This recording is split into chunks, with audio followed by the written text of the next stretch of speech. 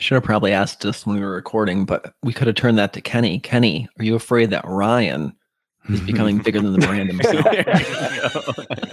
I thought that ship had already sailed. He's going to leave me for a solo career. If we were in sync, he's Timberlake. That's what it comes down to. Yeah, I was going to say there's no sophomore album coming out. It's just Ryan's coming out with a solo album. That's all it is.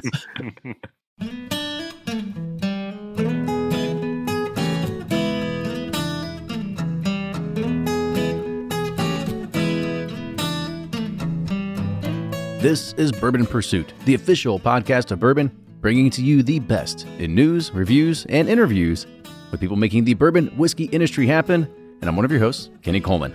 Now, I know you missed it, but the Roundtable is back for another big show, talking about some spicy topics. So here we go. The big news was that Jackie Zykan was leaving Old Forester, and it made waves in the bourbon world. We have to ask, is she replaceable as an asset to Brown-Forman? And now what happens with the 117 series? Kings County and the Irish Whiskey Association are in a battle over the use of the word Irish style on the label. So who should give an inch here? And would we be up in arms if someone outside the U.S. used bourbon style on their label? And there's always more sticker talk, but this time we go over the use of copyright and trademarks on different distilleries' bottles. So make sure you're following us on all the socials or support us over at patreon.com, because that's when we announce all the new Bourbon Community Roundtable episodes that are happening, and you can join us live in the chat. But for now, enjoy the Roundtable, and here's Fred Minnick with Above the Char. I'm Fred Minnick, and this is Above the Char. This week's idea comes from the alias, the Lavdon. Lavdon? L-A-V-E-D-O-N. Anyway, so basically there's a long email here with some very nice things they said. Talking about my appearance on the Today Show, listening to the Bourbon Pursuit, being a big fan. I appreciate all that. But the brass tacks of what the question was like, how do they find the COLA registries on the TTB website? And so a little background here for that. The federal government, in order for you to create an alcohol brand, the federal government requires your application. So there's, alcohol is a highly regulated product, and there's certain things you can't say on a label, and you have to have the proofs on there. And so last year, in 2021, there were more than 177,000 labels submitted to the TTB for approval. Every single one of those are available to view. It is a public record, and so you can go on to the website of the TTB and see it moments after they approve it. Now, the brands don't necessarily like this because it's outside of their marketing procedures. They don't like the public to know about a brand until they're ready to put a press release out. So this is done by the legal committee of people's brands, and this often happens months in advance of a whiskey coming out. So I will give you kind of like you can't just go to the TTB website and find it. So what I recommend people do is just Google COLA registry, TTB, and you'll see a website that comes up. It says Public Cola Registry, ttb.gov. Okay, real easy stuff there. And then you'll see search the public cola. And so you go to search the public cola, and it has the, on the left-hand side, it says from and then to. And this looks like this is an archaic looking website. It looks like it's something out of the 1990s, like you would find in GeoCities or something like that. On the left-hand side, you'll see date completed, and this is what gets a lot of people when they go for the search. They have an idea of when it might have been completed. Let's face it, you don't really know. Sometimes people will have submitted these years ago, and now they're just coming out. So I always recommend that people go to say, do the date of say 2000, let's do 2010 to 2022. And the product name, this is where this also gets a lot of people in the search. People will often do not know the actual name of the company that submit these, and it can get them that way. So I'm just going to look at a bottle right here that's on my desk. Fort Hamilton, which is a small distillery in New York. Port Hamilton. I'm going to search that in on the product name. There's a portion here. It says brand name or fanciful name. I'm just doing either. So let's see if Fort Hamilton shows up. And there we go. We have 11 total searches here, or 11 total products that have been approved, including one that was just recently approved in a couple weeks ago. So when you'll get a list here, it'll be like an Excel sheet. You can click on that and you can see the actual product that was approved. However, you cannot see the label. You'll just kind of get this like government registration approval looking thing and what the qualifications were, but you cannot see the actual label until in the upper right-hand corner you click the printable version. And so that's how you can search through the TTB website to find products that aren't out yet. I hope that helps. I hope that helps you in your endeavors. But when you are searching for things on the federal government website, you have officially crossed over into the bourbon geekdom. So keep on at it. I love it. I love it. But that's going to do it for this week's Above the Char. If you want to be like the Lavden, you know what? I'm screwing this name all up, so I apologize for that.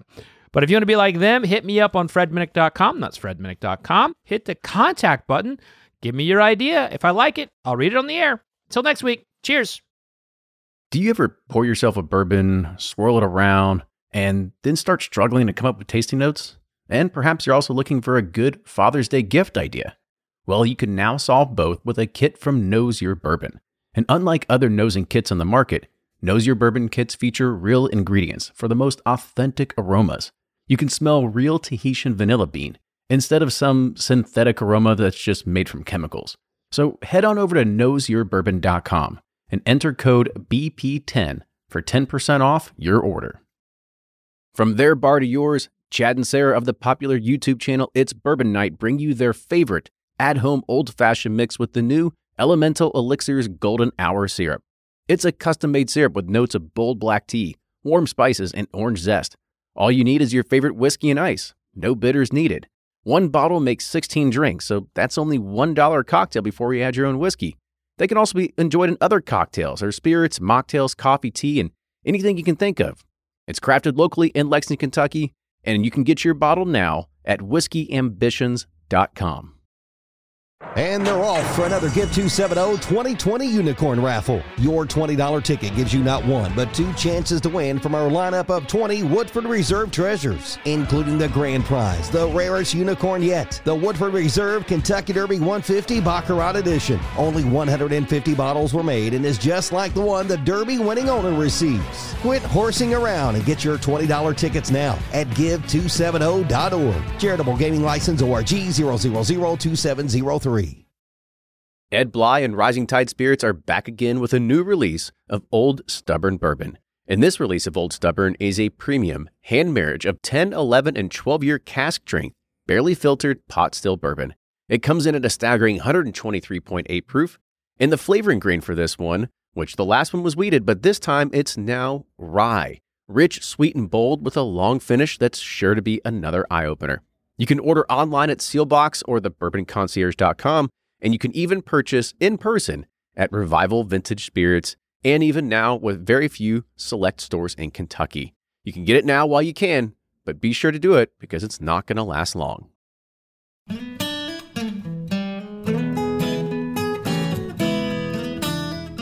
Welcome, everybody. It is Bourbon Community Roundtable number 69 coming at you. This is, I think 2 months now. We had to take some time off, but we're finally back at it. Got to see a few of these guys at Pursuit Palooza not too long ago.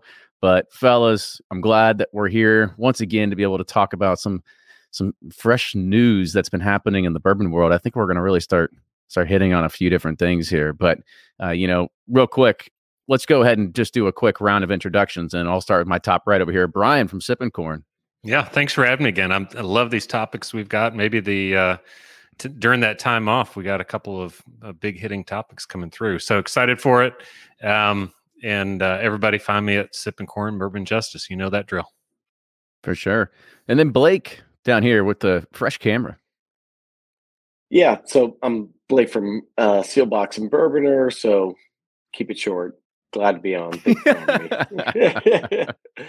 And I will say, I want to applaud Blake for the effort. We talked about it earlier. He tried his damnedest to be able to bring all the equipment. He brought microphone, he brought stands, he brought all this kind of stuff with him on the road until he realized that he forgot his laptop charger. And let's clarify, I did not forget a laptop charger. I brought a laptop charger. The laptop charger decided not to charge.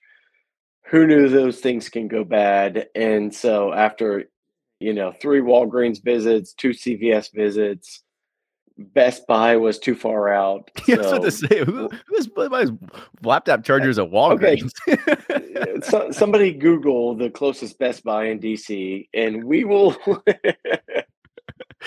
It's all right. We appreciate the effort, though. We'll get you next time. Here, the audio is okay for Kenny's, high standards. I think it's decent. It's serviceable. So that's all I need. That's it. I like D Jones in this chat. It goes CVS ? Yeah, everybody's saying the same exact thing. D was supposed to drive me to Best Buy, so I blame her. So. There we go. That's how you push blame. That's what great managers do, right? And Jordan. Hey guys, so this is Jordan, breakingbourbon.com, one of the 3 guys who runs the site. You can find us on all the socials at Breaking Bourbon. And Blake, it makes total sense now why your Wi-Fi never works. So next time, don't go to Walgreens and ask, why is my Wi-Fi not working? Go to maybe a tech shop or something, and it should get itself sorted out. Oh, I love it. Everybody's got to riff on Blake every once in a while. It's just part of the ongoing, community that we're building here. It's just part of the joke here. Those computer repair shops, they don't exist anymore. So I just go to tech support at Best Buy, and it's the Geek Squad. They have not been able to Again, just go ask the 10-year-old down the street. You'll be good. I mean, I think we're also at that stage. I mean, who goes and gets a TV repaired anymore? It's cheaper to just go buy a new one. I think we're at the same stage with laptops. I remember I used to do a lot of desktop laptop support, and people would come, and it would cost them $200, $300, $400 sometimes by the time they're done with it. You can get laptops for that cheap, unless you're buying brand new state-of-the-art Macs or something like that. But man, it's disposable equipment nowadays. All of it, every bit of it. Mm-hmm. All right, so let's go ahead and get into it. We got a lot of great topics here. And so the first one, it really kind of shook the news of the bourbon world last week. And I think people are still kind of digesting what's happened. But after 7 years of playing a key leadership role in the renaissance of Old Forester, master taster Jackie Zykan, she announced that she will be stepping away to pursue other career opportunities. And so her last day with Old Forester and Brown-Forman will be this week on July 1st. So during her tenure, Jackie helped return Old Forester to the prominence of the spirits industry and among consumers, and she helped lead the brand's innovation and premiumization strategy, culminating also as the first woman in Old Forester history to have her name on the bottle as a part of the 117 Distillery Series that debuted in 2021. So let's unpack this. There's a lot of questions to kind of look at this. Now, I think we all agree that the brand's going to be fine. There's no problem. Old Forester will continue. Ryan kind of said it on This Week in Bourbon that there were Old Forester junkies that were there before Jackie was even there. So the brand will be fine. Now, when we start looking at this, I think the key headline that I really wanted to put up there is Jackie replaceable? What do you all think? Boy, that's a loaded question there, Kenny. You know what? So I was going to say, I'm going to let Jordan go first on this one. We all paused, right? We all paused. I think everybody's like, who's going to piss off Jackie first? Exactly. Well, I'll take the first bullet. So I think, Jackie's amazing, right? She does amazing work. She is so personable when you see her speak in person, when you see her interact with fans of bourbon, and she's very honest and real. And I think that's what really captivated a lot of folks and elevated her to the top of the bourbon game. Is Jackie herself replaceable? Yes. Will there be another Jackie? No. I think it's two very different things they have to separate, right? There will be another person in her place, and they'll hopefully carve their own path and try and make their own name. And they too will be replaced, and so on and so on. It's just the nature of the beast. It's the nature of life. But what Jackie did for Old Forester was absolutely amazing. Not only was she able to elevate the Old Forester brand, but I think she brought a lot of attention to bourbon to women, right? I'll use my own wife as an example. She is a huge Jackie fan, and what Jackie's done, and when she came out with her 117 series, she was thrilled to see that. And I think she did really well to elevate bourbon beyond just being a drink and a spirit that just guys drink, right? And I think for that, the community owes her a great deal of debt. And she wasn't the first one to do that. There was others, but she really had the platform to, and she took advantage of that, which was nice to see. I do think she'll be replaced by somebody else. I'm not sure who or when, and if they'll have that big of an impact, but they'll carve their own path and they'll make their own statement. But there's only been one Jackie, so I do wish her luck. Yeah, I kind of want to give like a differing opinion of Jordan's, but I think it's a really interesting thing where Jackie, I mean, who was really excited about Old Forester, call it 4 or 5 years ago, before she was producing some of these kind of limited releases and that kind of stuff. So it's tough to say, because I think what she did for the brand, even though it is a massive, huge distillery and brand and everything else with Old Forester and what Brown-Forman does, but she really brought it to the attention of the whiskey enthusiast and the what I kind of call whiskey nerds. And so I think there is a lot of value that comes to that. And so will there be somebody else that comes in her place?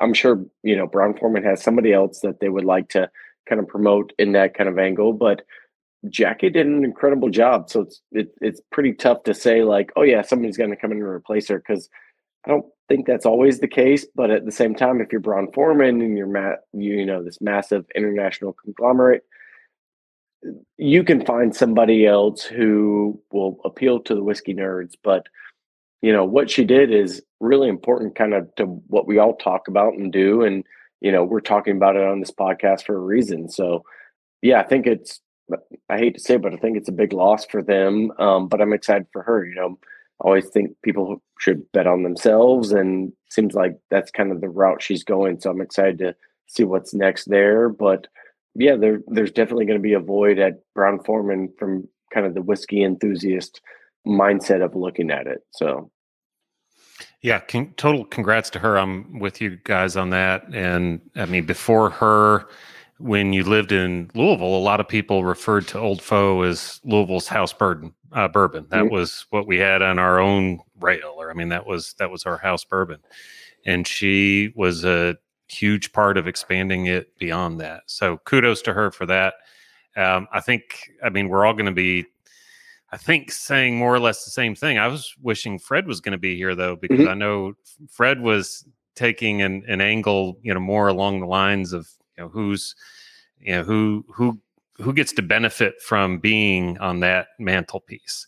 Is it the person or is it the company? And I was looking forward to that argument because I think we're all going to agree that she did great at what she did, and she's probably going to excel at whatever she does next. And Old Foe will continue, and it'll continue, I think, its trajectory on the premium side with its premium offerings, and it's going to be on rails everywhere too. So it's, sometimes pruning is good. And I suspect this will be one of those things.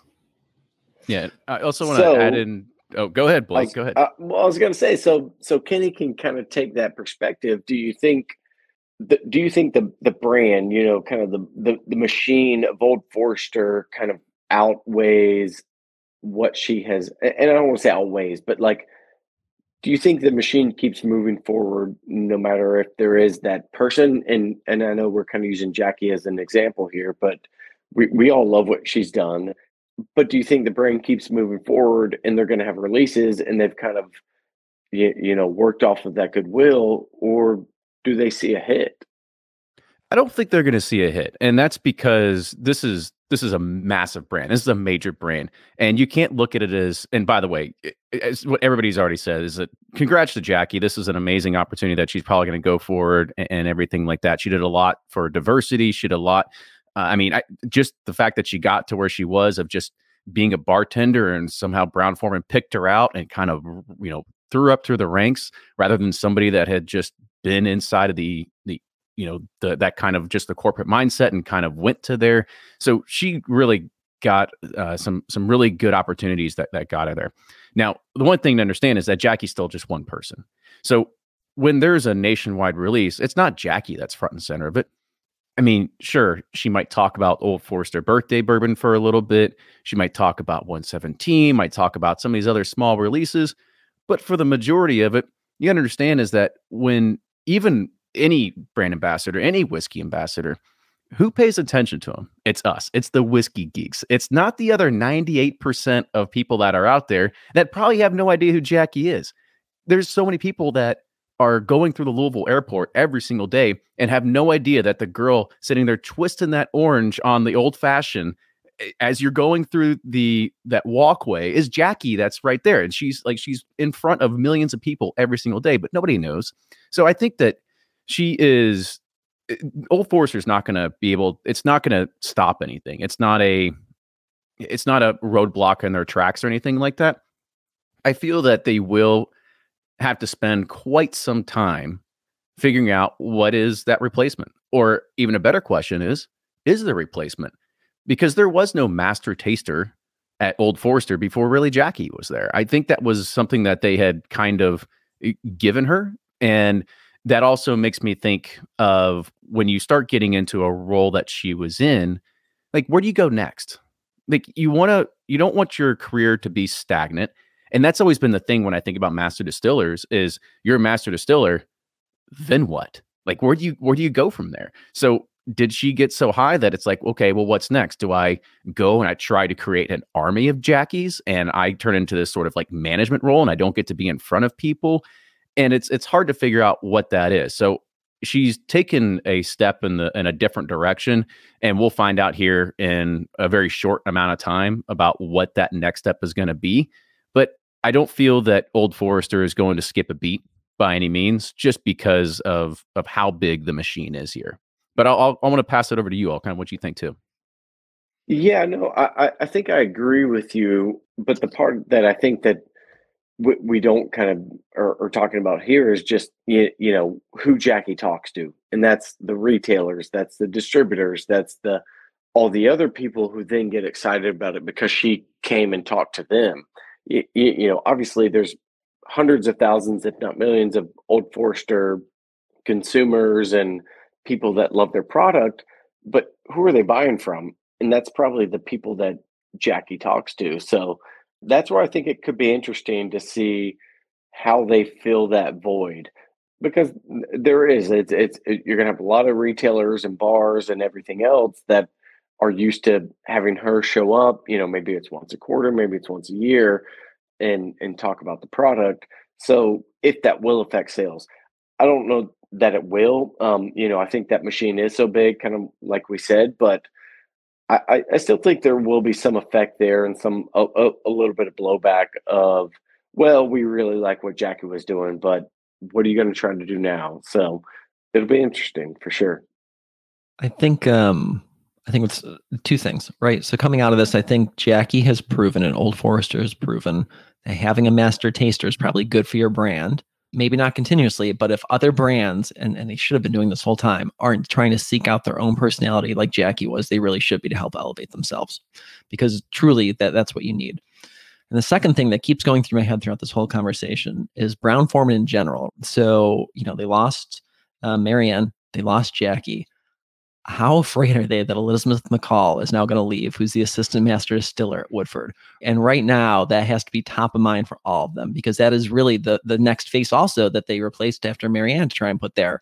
And their track record is basically, right, and good or bad if you're Brown-Forman, good for the rest, right? But they're becoming this incubation center where they can really grow, and you can grow your career if you're a strong female in the whiskey world. And that's what Brown-Forman's really starting to become known for, I'd say, which is a great thing.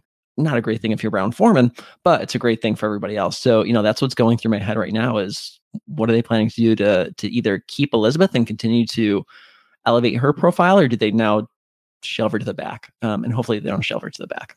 Boy, she's a rock star. I mean, yeah. I have to think, Elizabeth, I have to think that they're going to redouble their efforts with her. And I mean, by all accounts, everything is great, but you know, you never know until you hear an announcement like Jackie's, obviously. But I think you're right. They've done a great job in promoting diversity, and I think they'll continue to do that. They're going to have a new face. They've got an army of people that can step right in.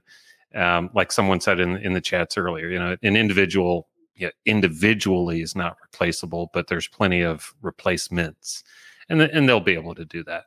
And Elizabeth, I mean, I'm going to wish the best to her too. And I think there's just nothing but great things ahead for her and Brown-Forman.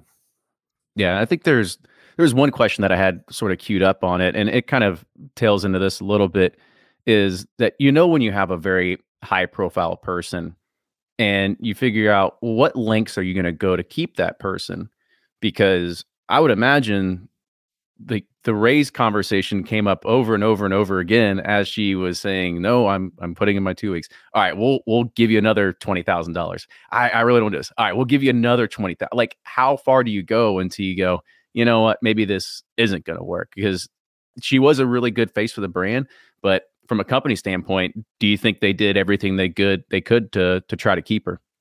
I think that goes back to a conversation that we had a long time ago of about pay, unfortunately, where we look at the master distiller or the head salesman of what's more important. Should you pay the production team way more than you pay the sales team, and vice versa? So I think that goes back to that same argument of how far down that road were they willing to go to say hey, this is what we'll pay to keep you here.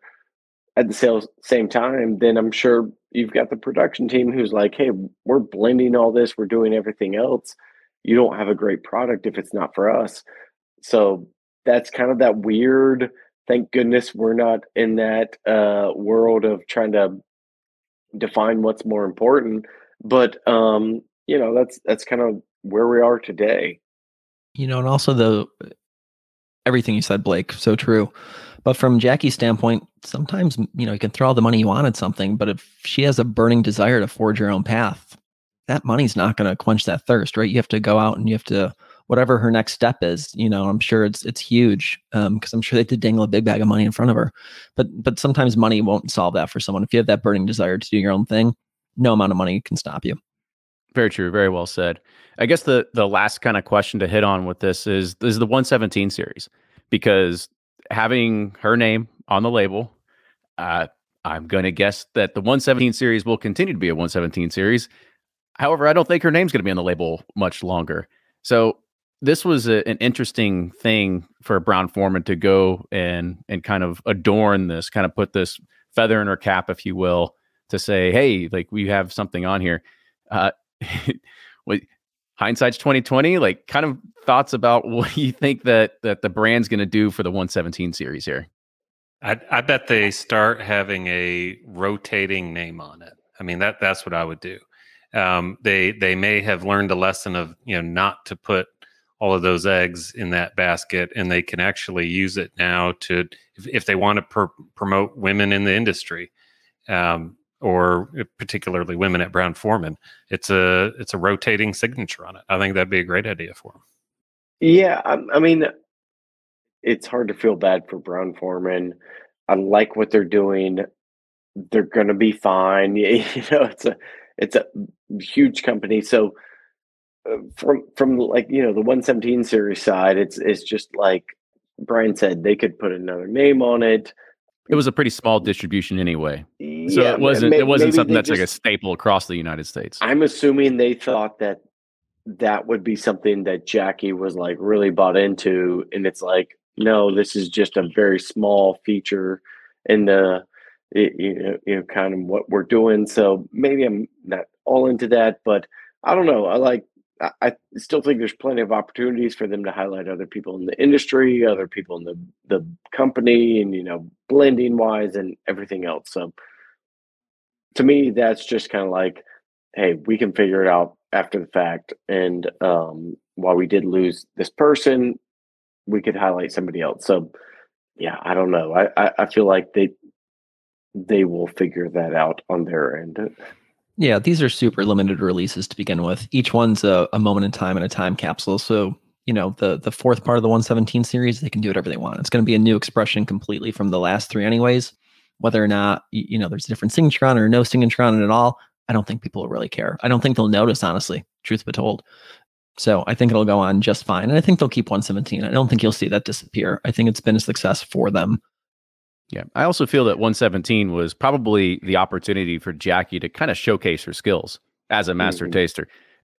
Because when you think of just Old Forester 86, I don't think there's much master tasting going on for that. I don't think there's much master tasting going on for any of the the Whiskey Row series or anything like that. This was an opportunity for her to put her stamp on something and really go and taste a bunch of barrels and create something that she really wanted to put her best foot forward with too.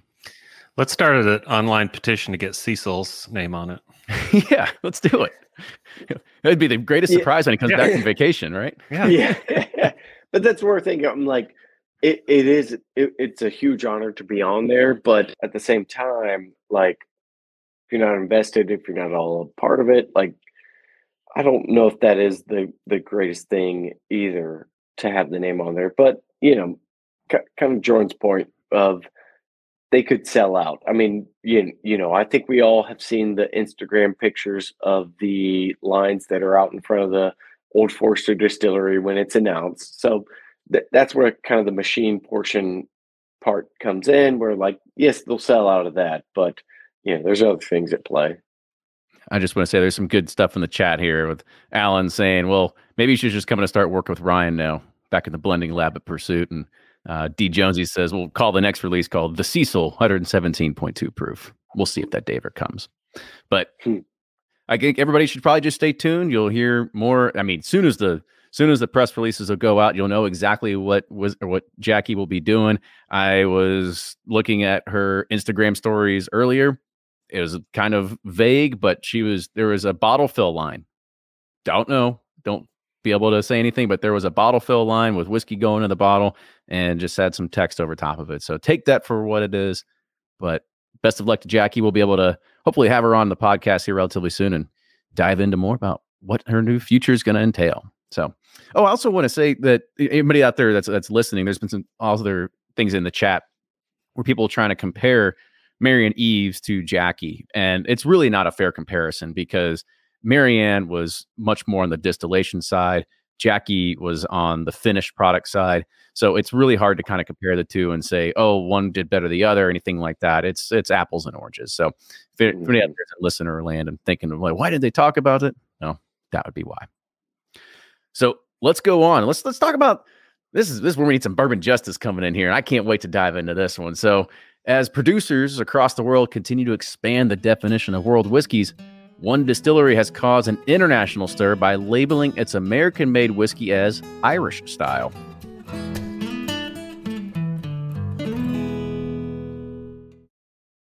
If you're anything like me, then you can't get enough about bourbon. And that's why I'm a subscriber to Bourbon Plus magazine. Bourbon Plus is a quarterly publication that tells the stories from the heart of bourbon, the farmers who grow the grain, the distillers who labor over the process, and the people like you and me who raise their glasses to celebrate it all. Subscribe to Bourbon Plus magazine today at bourbonplus.com, that's PLUS.com, and use code PURSUIT at checkout for $5 off your subscription. Shopify's already taken the cash register online, helping millions sell billions around the world.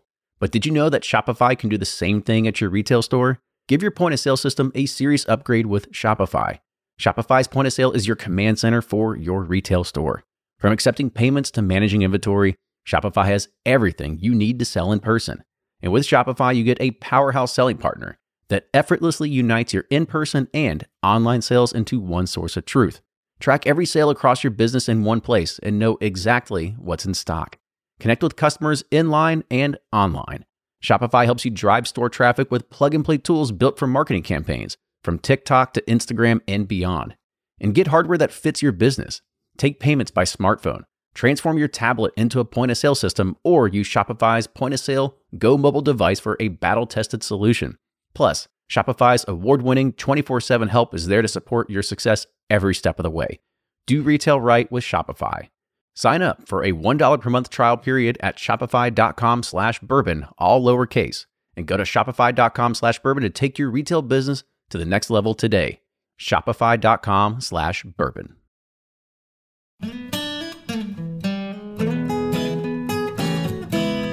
So let's go on. Let's talk about this is where we need some bourbon justice coming in here, and I can't wait to dive into this one. So, as producers across the world continue to expand the definition of world whiskeys, one distillery has caused an international stir by labeling its American-made whiskey as Irish style. So, Brooklyn-based Kings County Distillery has been served a cease and desist letter by the Irish Whiskey Association for labeling one of its products as an Irish-style American whiskey. To legally obtain the Irish whiskey label, a spirit must be created in Ireland and barrel-aged for 4 years, while Kings County Distillery's product was only barrel-aged for 1 year. The IWA insists that the use of Irish style could mislead consumers on the origin and the production method, but Kings County maintains that the product labeling was clear enough to avoid confusion.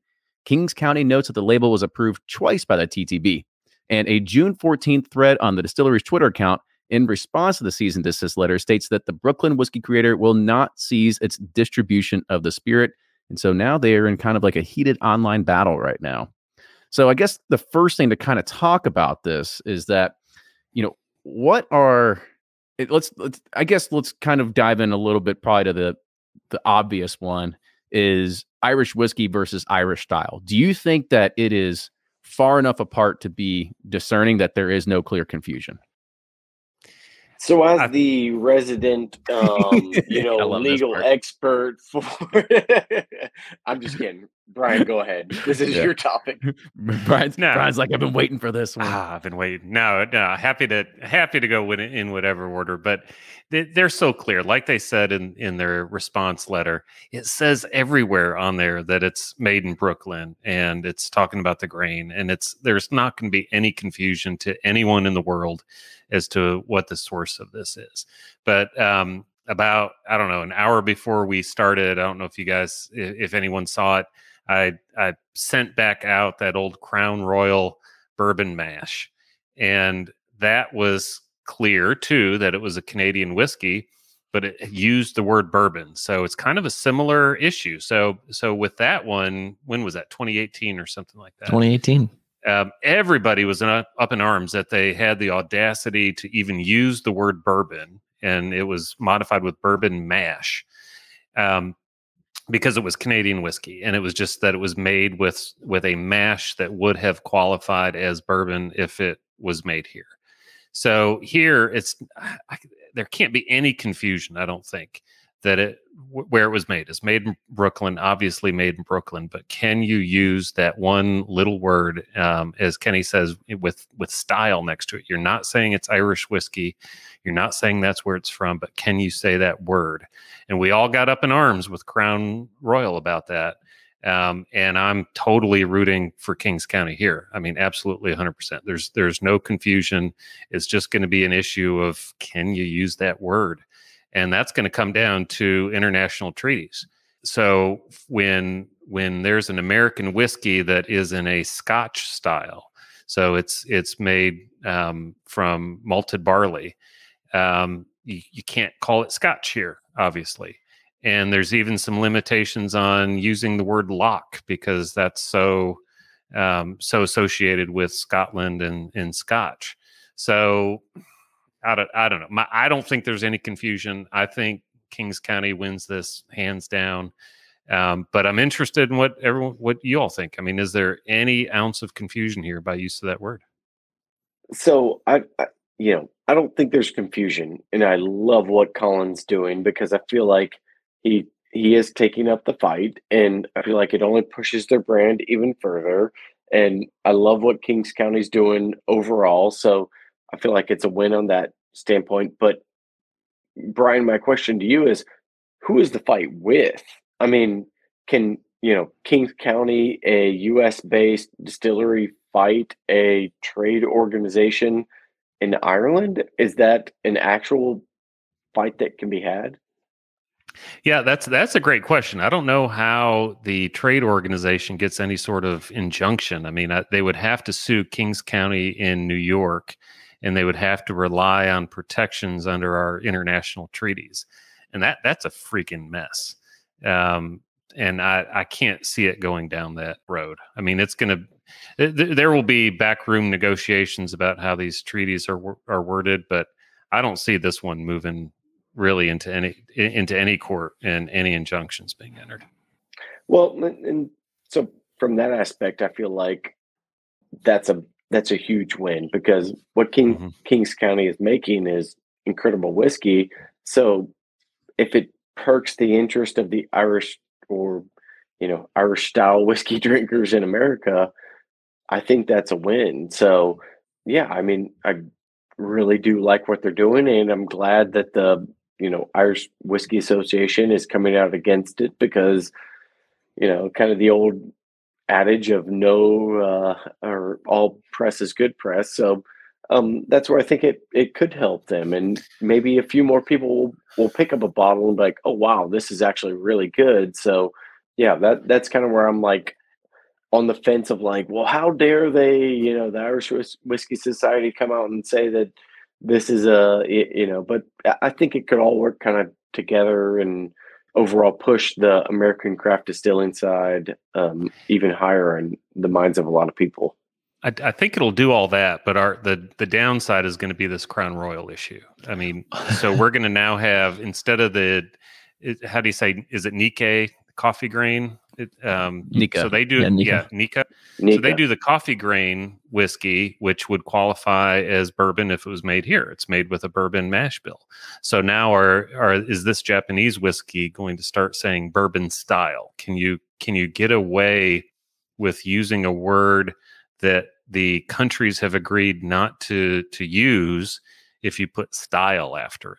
So I think the place that Kings County will end up getting pressure from is from our own government, because they're the ones having to negotiate these treaties and making sure everybody behaves here stateside.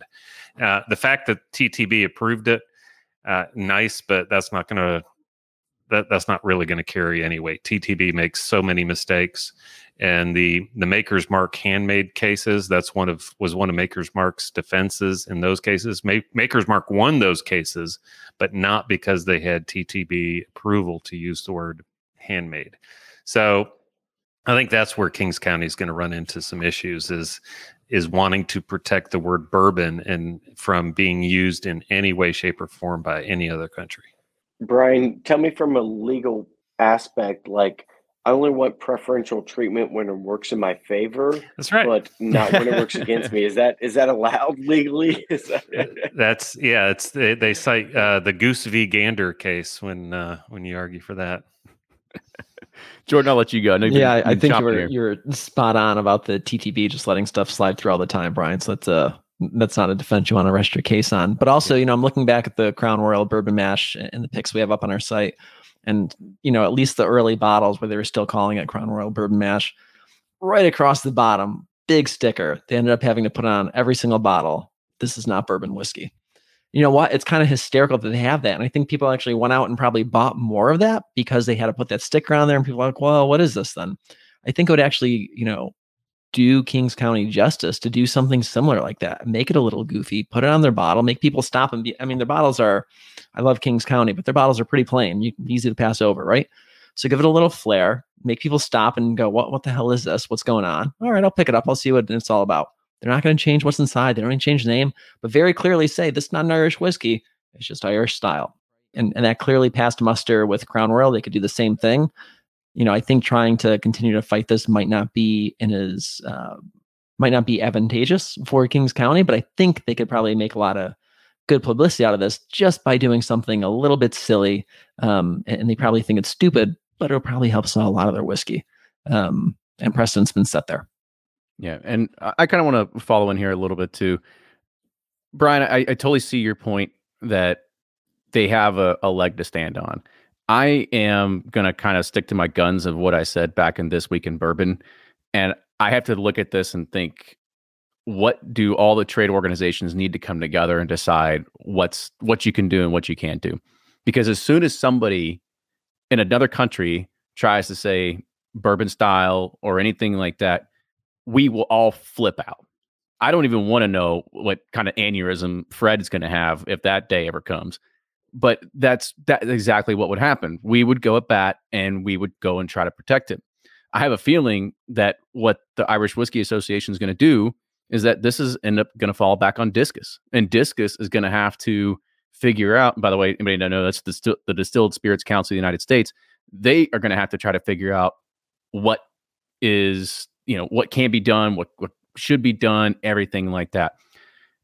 I understand that, they say Irish style. I read Colin's Twitter, and he says, listen, I didn't call it Irish whiskey. It says Irish style. Not to say that nobody owns the Irish style. You own Irish whiskey, but you don't own the Irish style of making whiskey. And I get that, but there is definitely a very thin and gray line that can be played here. And I just know that if it was, if the foot was on the other shoe over here, man alive, this would be a different conversation. And we kind of look at it and think, oh, the IWA is being a bully. They're picking on the little guy because they're creating this little label. But I still kind of agree that there should be something that is, maybe they say on there, instead of Irish style, they say not an Irish whiskey. Like you had said, put the sticker on there. I still feel that it would be in a better situation if they just kind of said, you know what, let's go ahead. We'll take the fumble on this one. Let's move forward. We won't say Irish style. Granted, for Kings County, they're getting a lot of press out of it. So any press is good press when you're seeing these things happen. But I have a feeling that this is going to bubble up to Discus, and they're going to have to sit there and make people fall in line. The issue's not confusion as to source. I mean, that cannot be the issue. The issue is going to be, can you even use the word? And just like we all flipped out before, we'd flip out again if it was the other way. Sorry, Blake, go.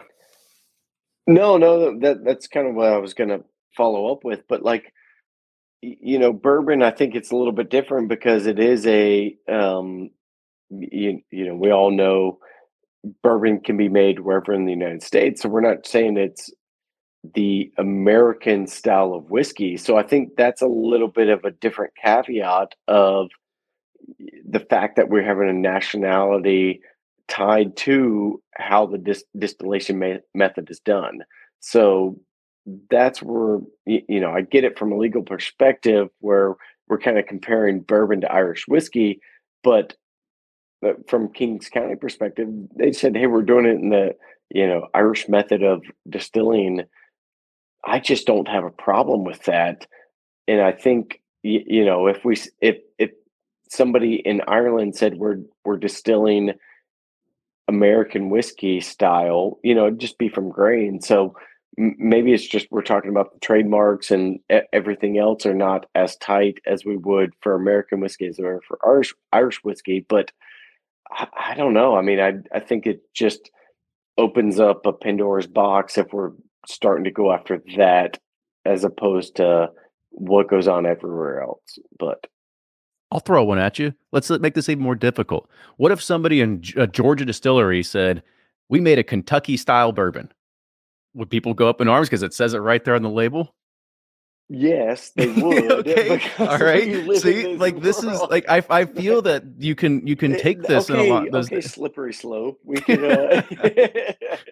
I mean, yeah. You want to try to sell Kentucky bourbon, you can't get Kentucky bourbon. We'll call it Kentucky style. I mean, I've started a distillery in Florida where we make Kentucky style bourbon, but we ship in our limestone water from Kentucky. It's a Kentucky style bourbon. That's a very good example of kind of how this would work, but there's no trademark on Kentucky style bourbon. I mean, as far as I know, Brian backed me up here, but yeah, that's where I feel until the KDA has something to say about it. The trade groups almost have to come together to have a joint definition, but we know that's not going to happen. So if for better or worse, we took up 15, 20 minutes talking about it, and I hope everybody else goes and buys a bottle of Kings County Irish whiskey because it's fantastic. So, yep. And not to ruin the surprise, Blake, but our next barrel pick is the Steelbox style barrel pick. So. I mean, way to ruin the, I was building up. I was going to hit that in the show credits, but Yeah, before we move on, I think it was funny. Even I believe it was yesterday, or maybe this morning. It was it was yesterday on the TTB. There was a Minnick family Scotch label that was approved. It was like a 21-year-old, and it says the Minnick family on it.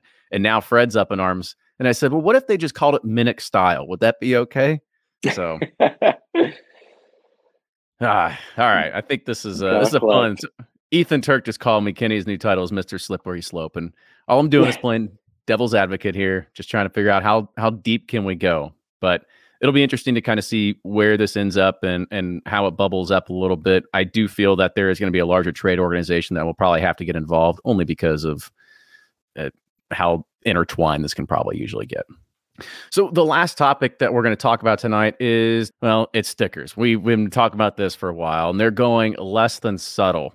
So we know that Four Roses implemented a no sticker policy. Ryan was very vocal and very passionate about it, saying that they're kind of killing one of the cool things that made bourbon and this hobby kind of fun.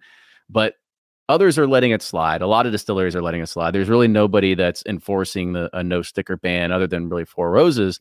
However, there's some things that we see, and I think one of the one that kind of showed up recently was this new Riff Van Winkle, and it was a basic, blatant copy of an old Rip Van Winkle label, but on a new Riff bottle.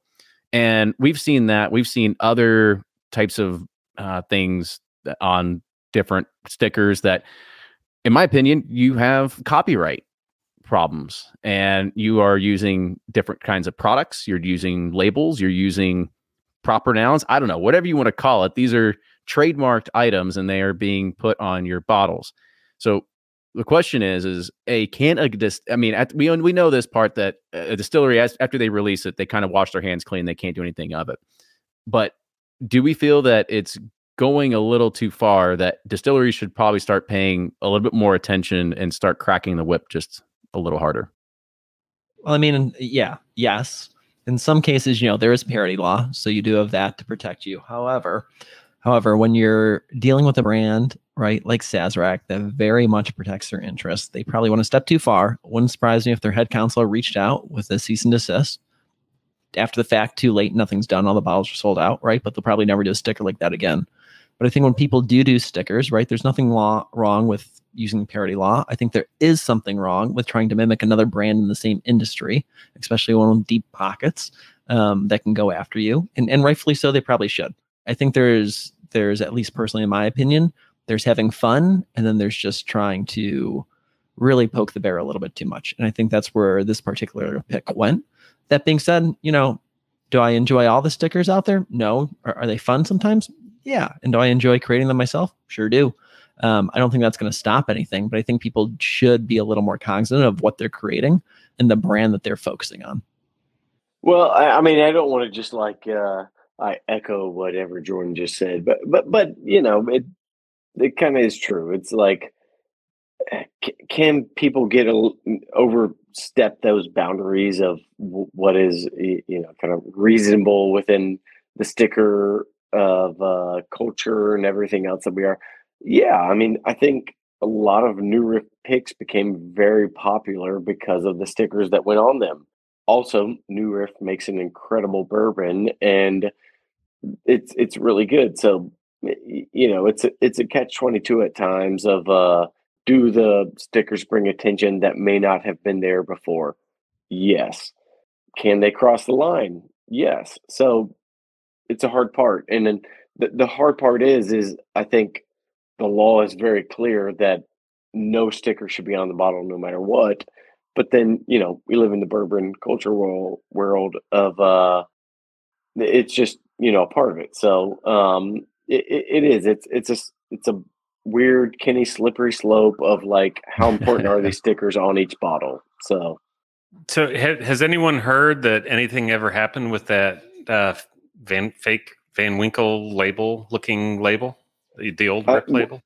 What do you do? I mean, you send a cease and desist. The barrel's already gone. It's through the distributors to the retailers to the consumer.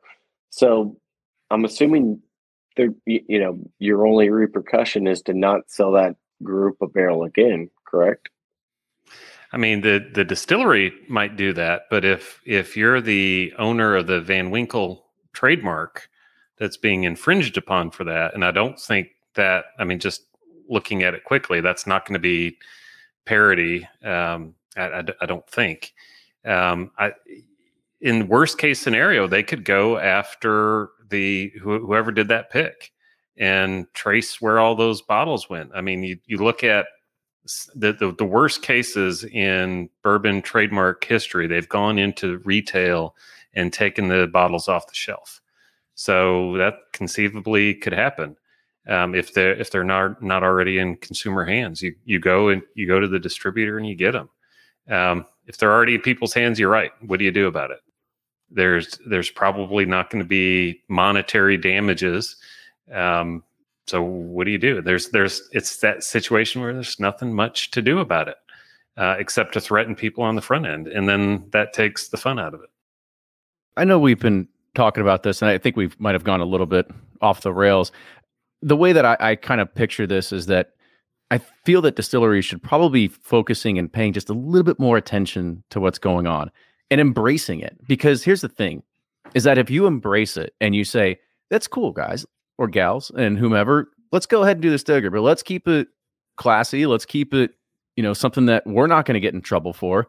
That's one thing we do at Pursuit Series when we do our single barrels, is that we make sure that we don't actually use anything that's copyrighted. I mean, the one thing that comes to my mind is that we did a single barrel, and we, on our show notes, our flavors, we put a show notes, we say, this is our little spin on it.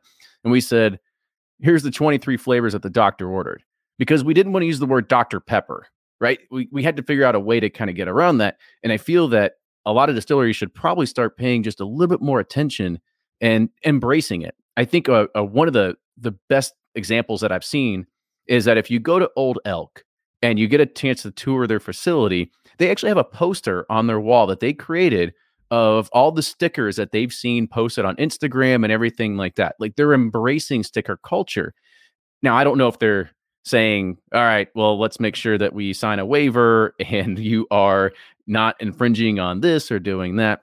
But I feel that if the distilleries get ahead of it and you become part of it and not anti, then it's something that everybody can kind of work together and you can have a successful launch. You're not going to have anything that's going to be out of the bounds that people are going to look at and, I wouldn't say disgust, but you're going to look at back and go, golly, like, this just does not look good on the brand. But if you embrace it, and it's going to propel both, not only just the brand, but as well as potentially the group that creates it, because you get a certain sign off.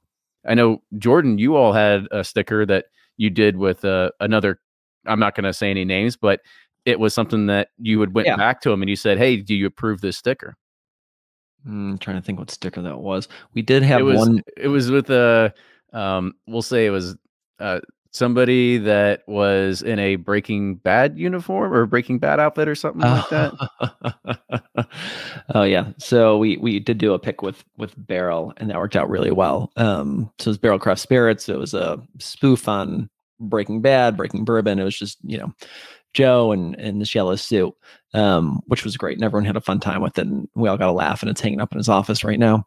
But I will say, people sometimes do go too far. So we did work one time with the retailer who wanted to do a joined, no one on this show who wanted to join Barrel Pick. And they asked if they could do the sticker. We trust them. We said yes. And they did blatant copyright infringement. And we had that brand instantly reach out and ask for that sticker to be removed. Don't blame them one bit. And that was our lesson learned, that we never cease control to not own the sticker and not own damage control around that. So I think that's a good lesson people should learn too. If you're going to put your name on something, make sure you have ownership, and careful who you source out your stickers too. But yeah, brands do pay attention to this stuff. It's not like we're in this niche little whiskey world, right? If you go after a major brand, they're going to find out. So do it smart, like Kenny said. Have fun with it. It can be a parody, that's fine. But if you're blatantly going to rip off logos or anything else, yeah, don't be surprised. And if a brand reaches out, things can go pretty bad pretty quick. So just be smart and have fun. And that's the most important thing. For sure.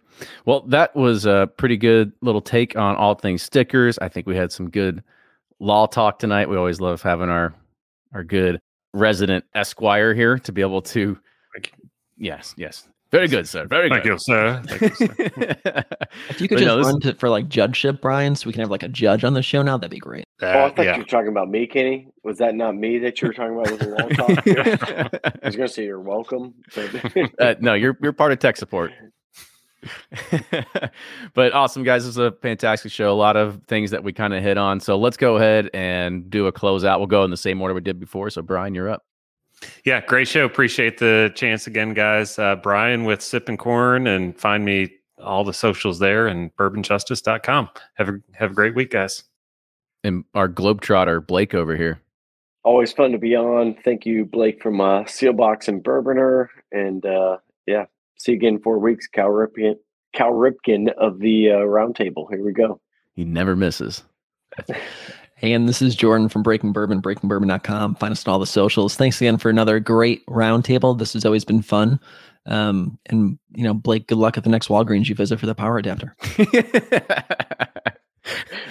I hope he Anybody finds is one and he sends a listening. picture out and he's like, I did it, guys. I proved you all wrong. Anybody's listening, who knew Walgreens did not carry laptop chargers? You know, it's news to me. It's news to me. Wouldn't have been the personally. first place I checked. I tell you that. Well, in DC, your options are limited. So I love it. Well, thank you all for coming on again. Follow all these guys. Follow Bourbon Pursuit on all the socials as well. But with that, we're going to go ahead and sign off. Cheers, everybody. We'll see you next week.